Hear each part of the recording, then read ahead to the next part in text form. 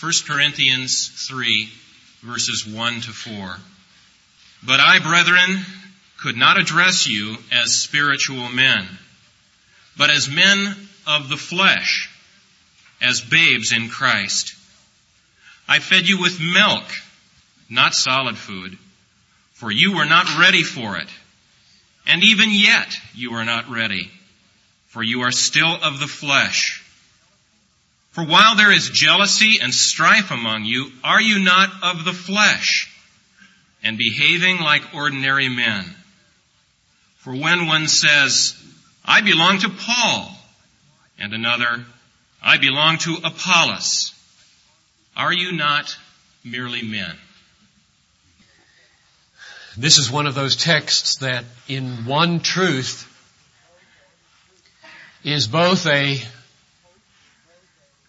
hope and a warning.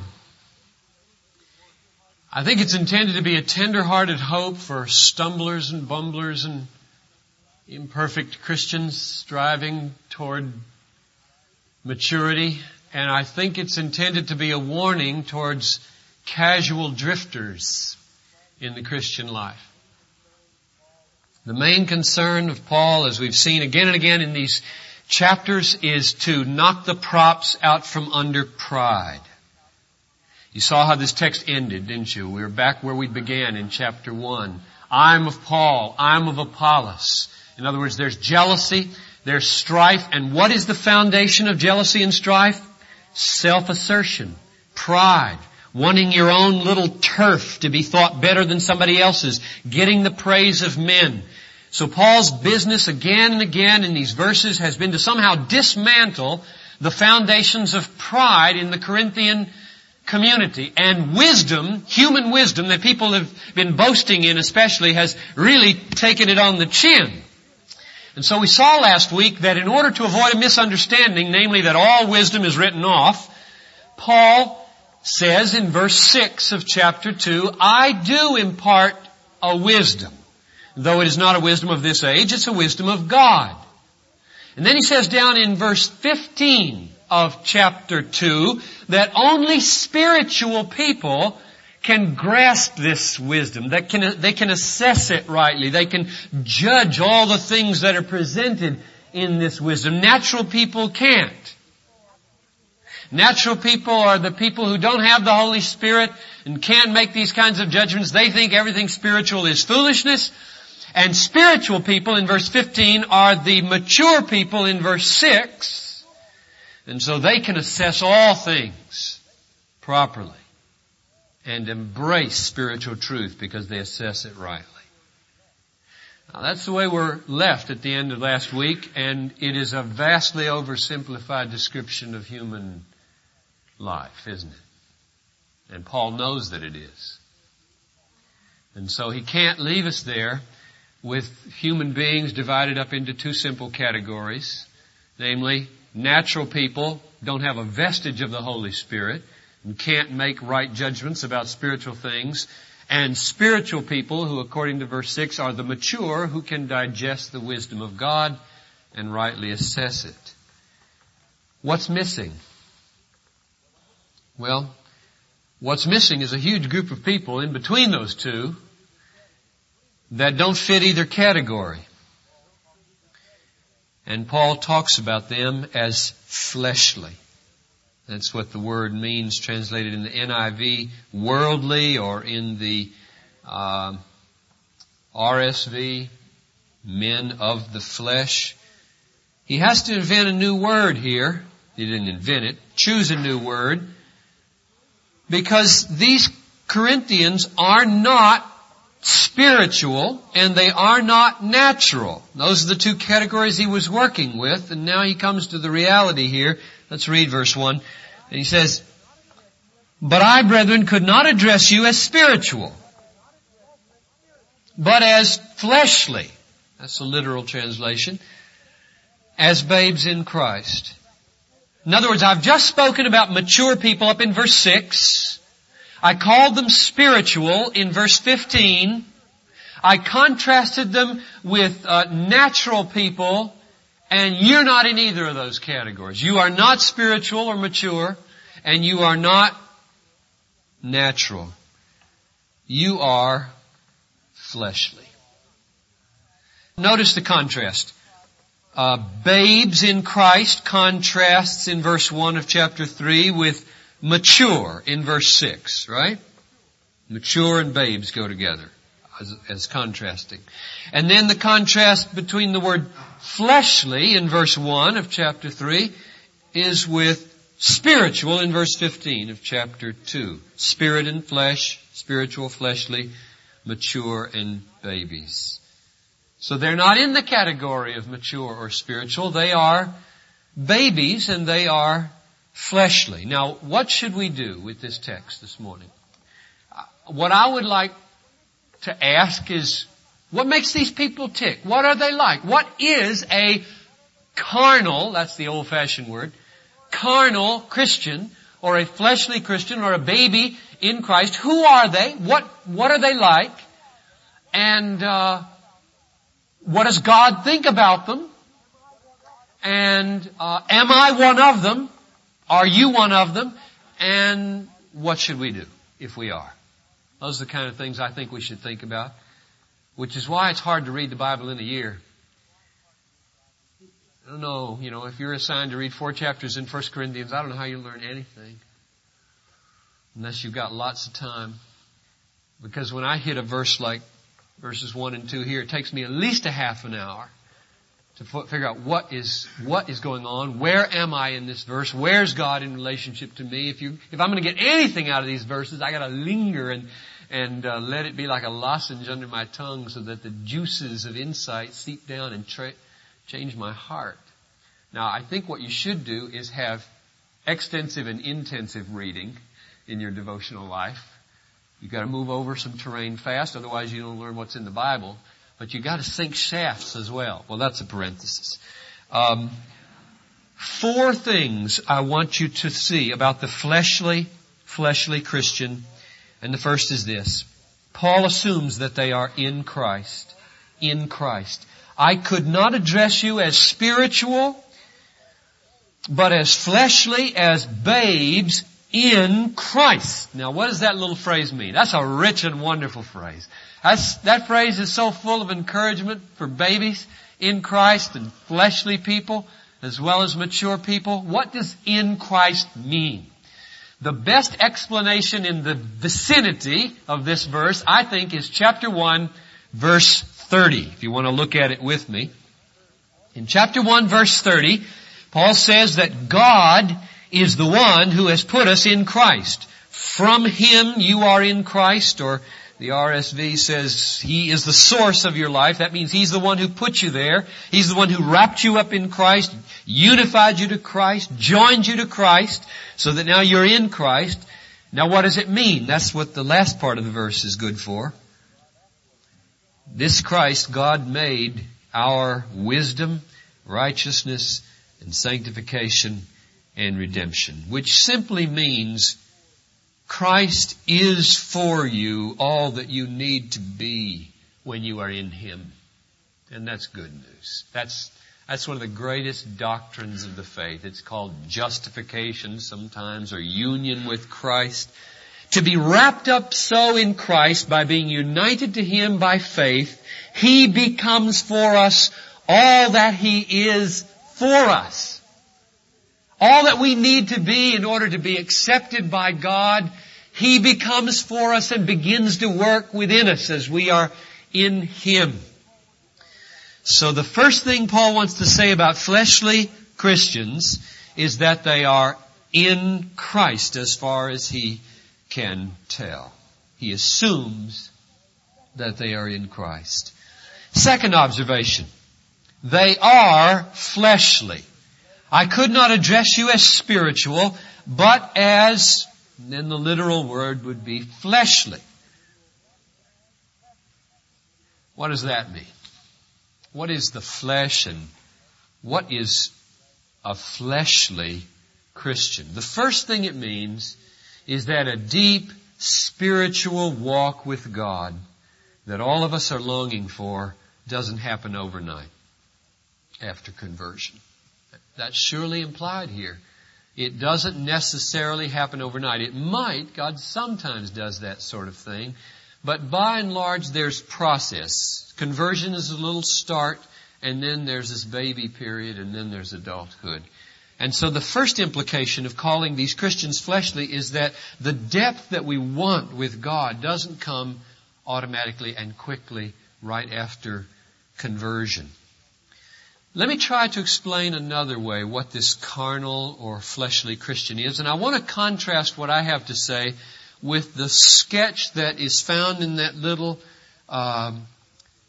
pamphlet that Campus Crusade uses with the 3 circles of the natural man and the carnal Christian and the spiritual person, the spirit-filled person. Because I want to make a slight adjustment in that conception there. And I don't want to write this little pamphlet off. Many of you have used it. My guess is some of you have been greatly helped by it. And I think God will go right on using it even after I've made my little correction of it this morning. And so please don't take what I'm about to say as implying that there's no place for this or that God can't use it. In fact, when I try to put in the star this week my little 3 circles and draw an alternative, I'm sure they will also have their flaws. But I'm going to try to make a correction that I think would make it more biblical. You remember? Some of you have not seen this, so I'll draw it in the air for you here. The first circle is the natural man, the unbeliever, and inside there's a little throne, and on the throne is the I, the ego, the self-reliant John Piper before he was saved. On the throne, and mess, his life is all tangled in there, and sins are all over the place. And Jesus, the cross, is outside the circle. He's not in there yet. Okay? Circle number 2 is the carnal Christian. That is the Christian described right here. And that's a reality that we have to reckon with. It's a biblical teaching. On the throne inside this circle of the carnal Christian is still the I, the old ego, the self-reliant me. And Christ has moved from the outside of the circle to the inside of the circle, and He's one among many other commitments here, and sin is still kind of tangled up in there, and life is not in order.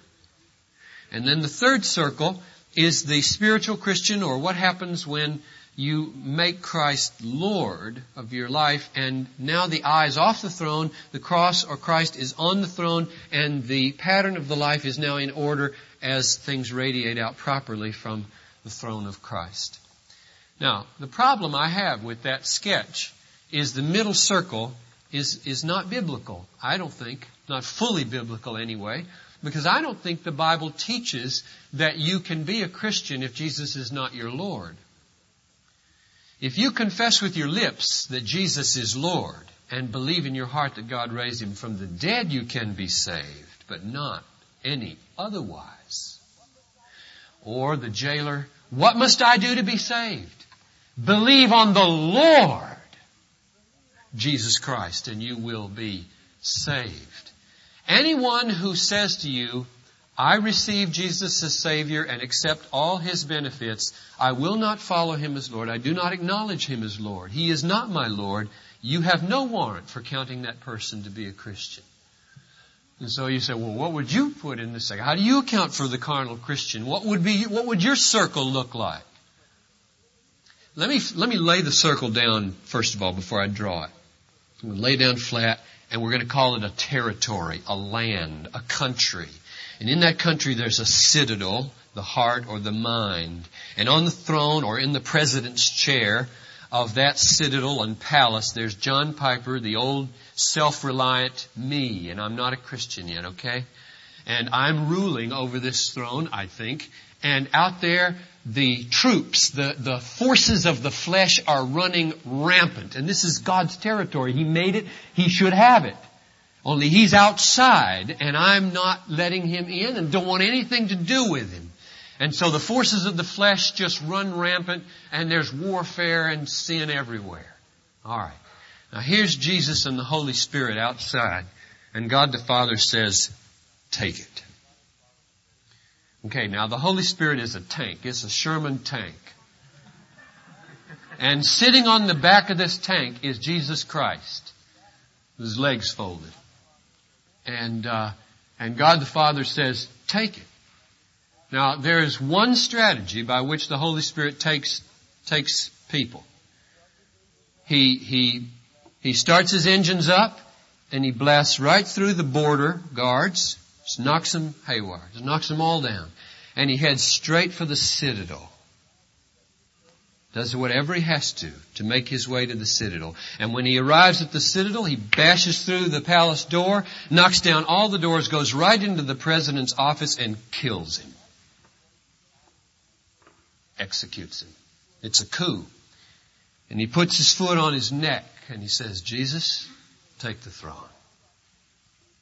Now, we all know about coups, right?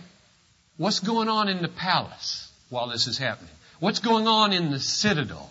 What's going on in the outlying areas? It's chaos. Or maybe it's life as usual in some places. They haven't heard what's happening yet.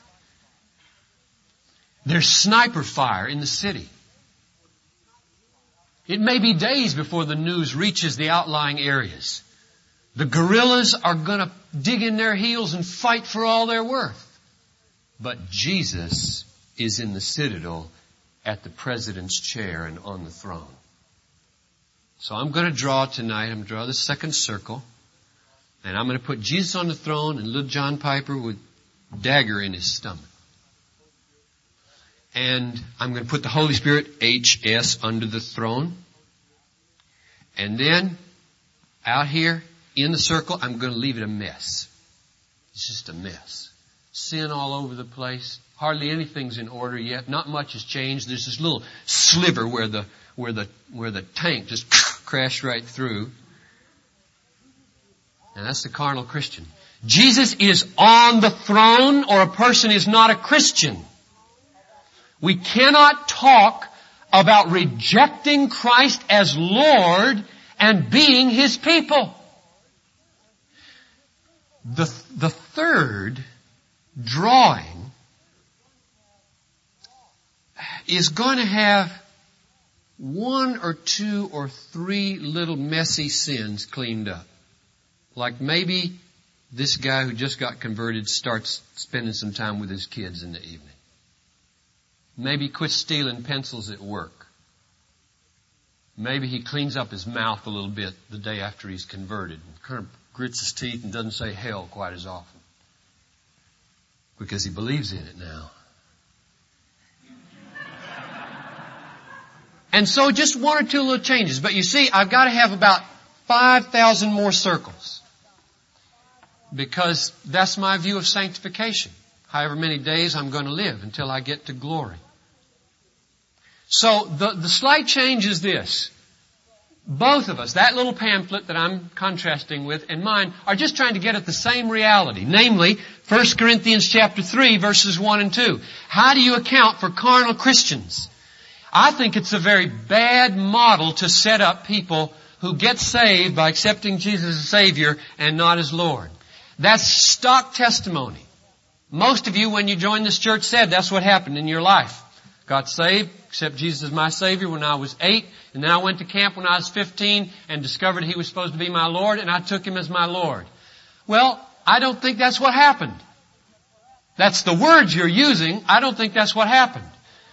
There are two possibilities that happened. Number one, you weren't a Christian until you went to camp. The other possibility is you were a Christian and He was your Lord. He was on the throne, but the cleanup operations among the forces of the flesh were moving quite slowly. And that's a big difference. That's a big difference than saying, He's not my Lord and I am a Christian. You can't talk like that. Let's cancel it out at Bethlehem, okay? Let's not talk that way anymore. There is another biblical model with which to handle our imperfections. We can say something like this. I received Christ when I was 6. This is John Piper talking now. I received Christ when I was 6. And I struggled so hard with sins in my youth that I'm so ashamed of. God was very patient for me ruling from the citadel of my life. He tolerated the imperfections and the resistance forces that came from my body and my soul for many years, and only slowly did He exert His sanctifying, massive control over my life. And today yet, there are lingering guerrillas trying to unseat Him from His throne. That's the way you talk about biblical sanctification. You don't unseat the Lord inside the life of a Christian. He's king, He's sovereign, or He's not there. Now let me try to add a verse or two to give additional scriptural support for what I'm saying. Galatians chapter 5 verse 24 says, those who belong to Christ have crucified the flesh. That's why John Piper is going to be lying on the ground with a dagger in his tummy. The old man is dead, according to Galatians 5:24. If I belong to Jesus Christ, somebody died. The flesh died. It got nailed to the cross. It was crucified. But Galatians 5:13, just a few verses earlier, says, for freedom Christ has set you free. Therefore, do not use your freedom as an opportunity for the flesh. And you kind of back off and say, whoa, wait a minute. I thought he was dead. What's this? Don't give opportunity for the flesh if he's dead. And you find that tension all through the New Testament. Already dead, not yet dead. Well, what do you do with it? How do we conceive of this?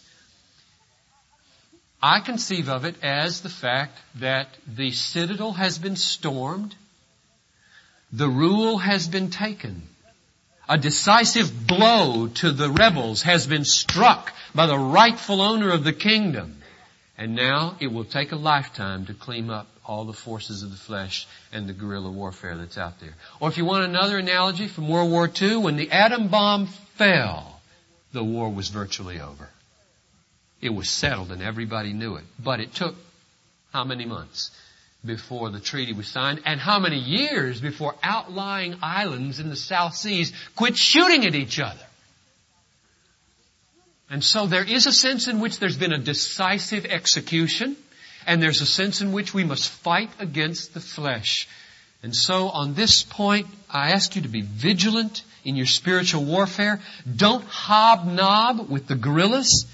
Look to the victory of Christ. Look to the atomic power of the Holy Spirit. There is great hope in this conception of the Christian life for imperfect people like you and me. I plead with you, rethink the words and the categories with which you interpret your walk with God. I'm not calling into question anybody's experience. I'm only asking you, have you learned words to interpret your experience that don't accord with biblical truth as well as they could? The third observation about these others are much shorter now, so we're almost done.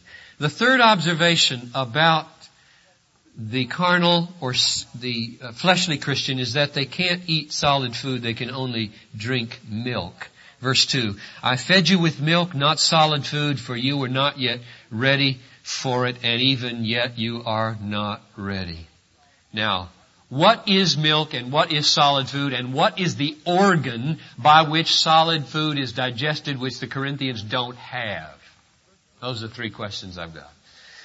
Verse 3, I think, answers all of them, or at least to me was the seed of the answer to all of them. It goes like this. You are still of the flesh, for while there is jealousy and strife among you, are you not of the flesh? Now what that verse did for me was to give me the nature of fleshiness. It put it in practical terms. Nobody knows what the word flesh means. What's that mean? Skin? What are you talking about? Flesh. Well, now we know what it means. It means jealousy and strife. And what's underneath jealousy and strife? Pride and self-assertion and self-reliance and self-exaltation. Things that say, I belong to Paul, you don't. I belong to Apollos, and you've only got Paul. Apollos is a lot more eloquent than Paul, or Paul was the first one here and he baptized me and he's the real apostle. That's the flesh talking. Jealousy, pride, strife, dissension, boasting. So, what is milk? What is solid food? And what's the organ by which that solid food is digested? I would say pride is what keeps people from eating solid food without choking. Or to put it positively, the organ of digestion for solid food is humility. And until there is sufficient brokenness, self-renunciation, and humility, solid food will gag and choke and even kill. As you could kill a little baby by forcing down the wrong food. Let's define solid food and milk then. Here's the way I would define milk. Milk is teaching that is uniquely designed by God to get a proud sinner started on the path of humility and hope. Teaching designed to get people started on the path of humility and hope. Let me describe it for you here. Here's an unbeliever whose esophagus is as rigid and as tight as it can be. And obviously no big food's going down this esophagus. It's just, that's pride, self-reliance. I'm not going to bow down before a crucified, bloody Savior as though I needed somebody to die for me. What do you think I am? That's the unbeliever, whether he says those words or not. Well, how do you ever get into that person? If you go back and read chapter 1, Paul tells us what his milk was. It's the word of the cross. The word of the cross is not something that cottons with pride, but it is tailored to make its way through that esophagus. So that down here, once it gets in, it can start giving off the juices of humility and hope so that the esophagus begins to become a little more pliable and open to more food. And what is it about the word of the cross that enables it to? I think it's just the good news. Sinners, by the grace of the Holy Spirit, know they need a cross. The cross is the most precious news in all the world.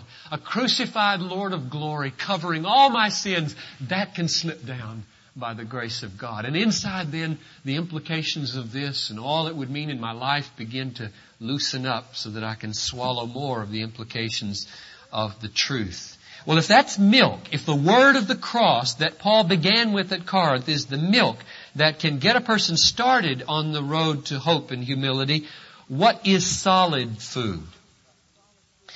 I think the most important thing to notice about solid food is that it's not something that takes superior intellect to grasp. I think we get off base here. We got milk for, and then we tend to think in intellectual terms, simple people. And then solid food for intellectual types who, like to talk about theology. That's not the way the Bible talks about it. The Bible talks in moral terms, not intellectual terms.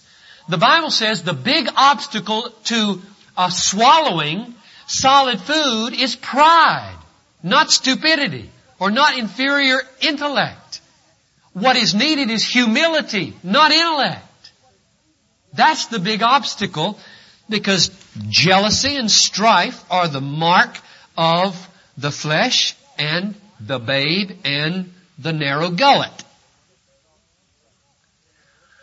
Well, what is the solid food practically then? Let me suggest what very concretely I think it would be. Notice verse 10 of chapter 2. For the Spirit searches everything, even the depths of God. See that little phrase, depths of God? That sounds like solid food. Is it? Well, he's describing the wisdom that he teaches here. And it says in verse 6, you see verse 6 of chapter 2, I impart a wisdom among the mature. Now that's the opposite of the babes who can't eat solid food. So I assume that the wisdom that will go down in the mature is solid food. And it's the wisdom or the depths of God in verse 10. Now what is that? There's one other place in Paul's writings where the wisdom of God and the depths of God are put together. You know where? Romans 11:33. Oh, the depth of the wisdom of God. Now, if you were to ask me then, give me a concrete, specific biblical example of solid food, I would say Romans 9, 10, and 11. That section of Romans is doctrinal solid food, which is extolled as the depth and the wisdom of God at the end. And we all know what's in there. It's heavy things about election and predestination and the effectual call of God and the hardening of Israel and the ingathering of the elect. These are doctrines that do not go down a gullet that is full of jealousy, pride, self-reliance, self-exaltation, and especially self-determination. Something massive must happen in the throat of a person before they will swallow Romans 9. Now, as I thought about this, I thought to myself, well, wait a minute. Just a few weeks ago when I preached on 1 Corinthians 1, I talked about election. Because it's there. Not many of you were wise. God chose what is the foolish in this world. God chose the despised. God chose this. I thought, is it milk or is it solid food? And this is the analogy I came up with to try to help me and maybe you get a handle on this. I think that if you want to feed solid food to babies, you have to put it in a blender and then mix it up with milk. And I think that's exactly what Paul's doing in 1 Corinthians 1 and 2. It's all there. It's all there. The nutritionist can recognize it. It's all there. But it's in diluted form or pablum form. Now, I hope this doesn't sound like he has in any way injured the doctrines. Charles Spurgeon preached to 4,000 people every Sunday for 30 years, and I don't think there ever has been a man who did better what Paul did here, namely took the large chunks of Romans 9, put them in the blender of his mind, and stirred them in with the milk of the gospel and fed them to thousands every Sunday. So that it, in a sense, was solid food, but in a sense it was not. It was mingled with the milk of the gospel, and in a sense it was solid food. I think that's what I've tried to do in my own stumbling echo of Paul's message, and that's what we should try to do for each other. Well, let me close with the last point here. The fourth observation about these fleshly Christians is that they are not growing, and this is very dangerous. They are not growing, and Paul is very upset about it. I want you to see the ominous change of tense in verse 2. From the past to the present. Listen as I read and interpret the tense for you. Starting at verse 1, I was not able to address you as spiritual, past tense. I fed you with milk, past tense. You were not ready, past tense. And then comes the terrible shift. It wasn't so bad that they were babies then. They were brand new Christians. But now he says, and even yet you are not ready. You are still fleshly. And then listen to how the words become increasingly ominous and warning in verses 3 and 4. And are you not walking according to man? And when someone says, I'm of Paul, I'm of Apollos, are you not merely men? What does that mean? What word would you take from chapter 2 to define mere men? Natural man, verse 14. You see what he's saying? He's saying, could it be that the reason you got such a good start and then seem to have made no progress is that you don't have the Spirit at all? You're just a natural man. Now, Paul won't say it, will he? He doesn't say that. I don't think he believes it. He hopes for the best in them. He just raises the question, is it the case that you are just men after all? And so my closing admonition is first, don't drift in your Christian life. Don't act as though immaturity were unimportant. Picture yourself in a stream of the flesh and the world and the devil, and you are swimming as the stream is flowing the other way. And there are falls behind you, and they make a loud noise. And if you stop swimming and fold your arms and float in this water, dead in the water, you go only one direction, and that's backward. The evidence of being eternally secure in Christ is not that you have made it to the headwaters and gone over the continental divide so that now you flow easily in the Spirit to heaven. That's not the evidence of being in Christ and be eternally secure. The evidence of being in Christ and being eternally secure is that you are swimming and not floating. And the second admonition I have is, let's hope for the best in each other. We're so quick to judge, aren't we? That person couldn't be a Christian, look at the way they act. Let's hope for the best in each other. That God's best is going to be one day worked in each other. There is such a thing as a carnal, baby, fleshly Christian. Third admonition, let's warn each other lovingly, just like Paul does here. Let's raise for people with tears the possibility that if they press on in their indifference to their moral life, they might make shipwreck of faith and prove that they never were born of God and that they have never proven their calling and election. And finally, I hope that those of you who are not Christians here are sort of on the outside this morning looking in and listening and watching and wondering what it might mean to give your life to Christ and to see Him come straight to the citadel and unseat you and put Himself on the throne. I hope that you will hear what I'm saying this morning as hope. At least as I take myself back and try to imagine what it would be like to get converted all over again and to give my life once for all to Jesus Christ and to welcome Him onto the throne of my life, I think I would be greatly encouraged if somebody told me it's going to be a long haul to get changed. I think I'd be encouraged by that. I hope you are. In fact, let me close with this encouraging word that Matthew said about Jesus.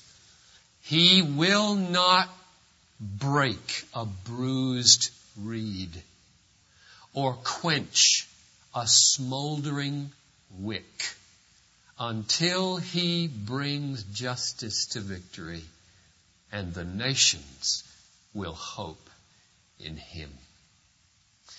Let's stand and pray together.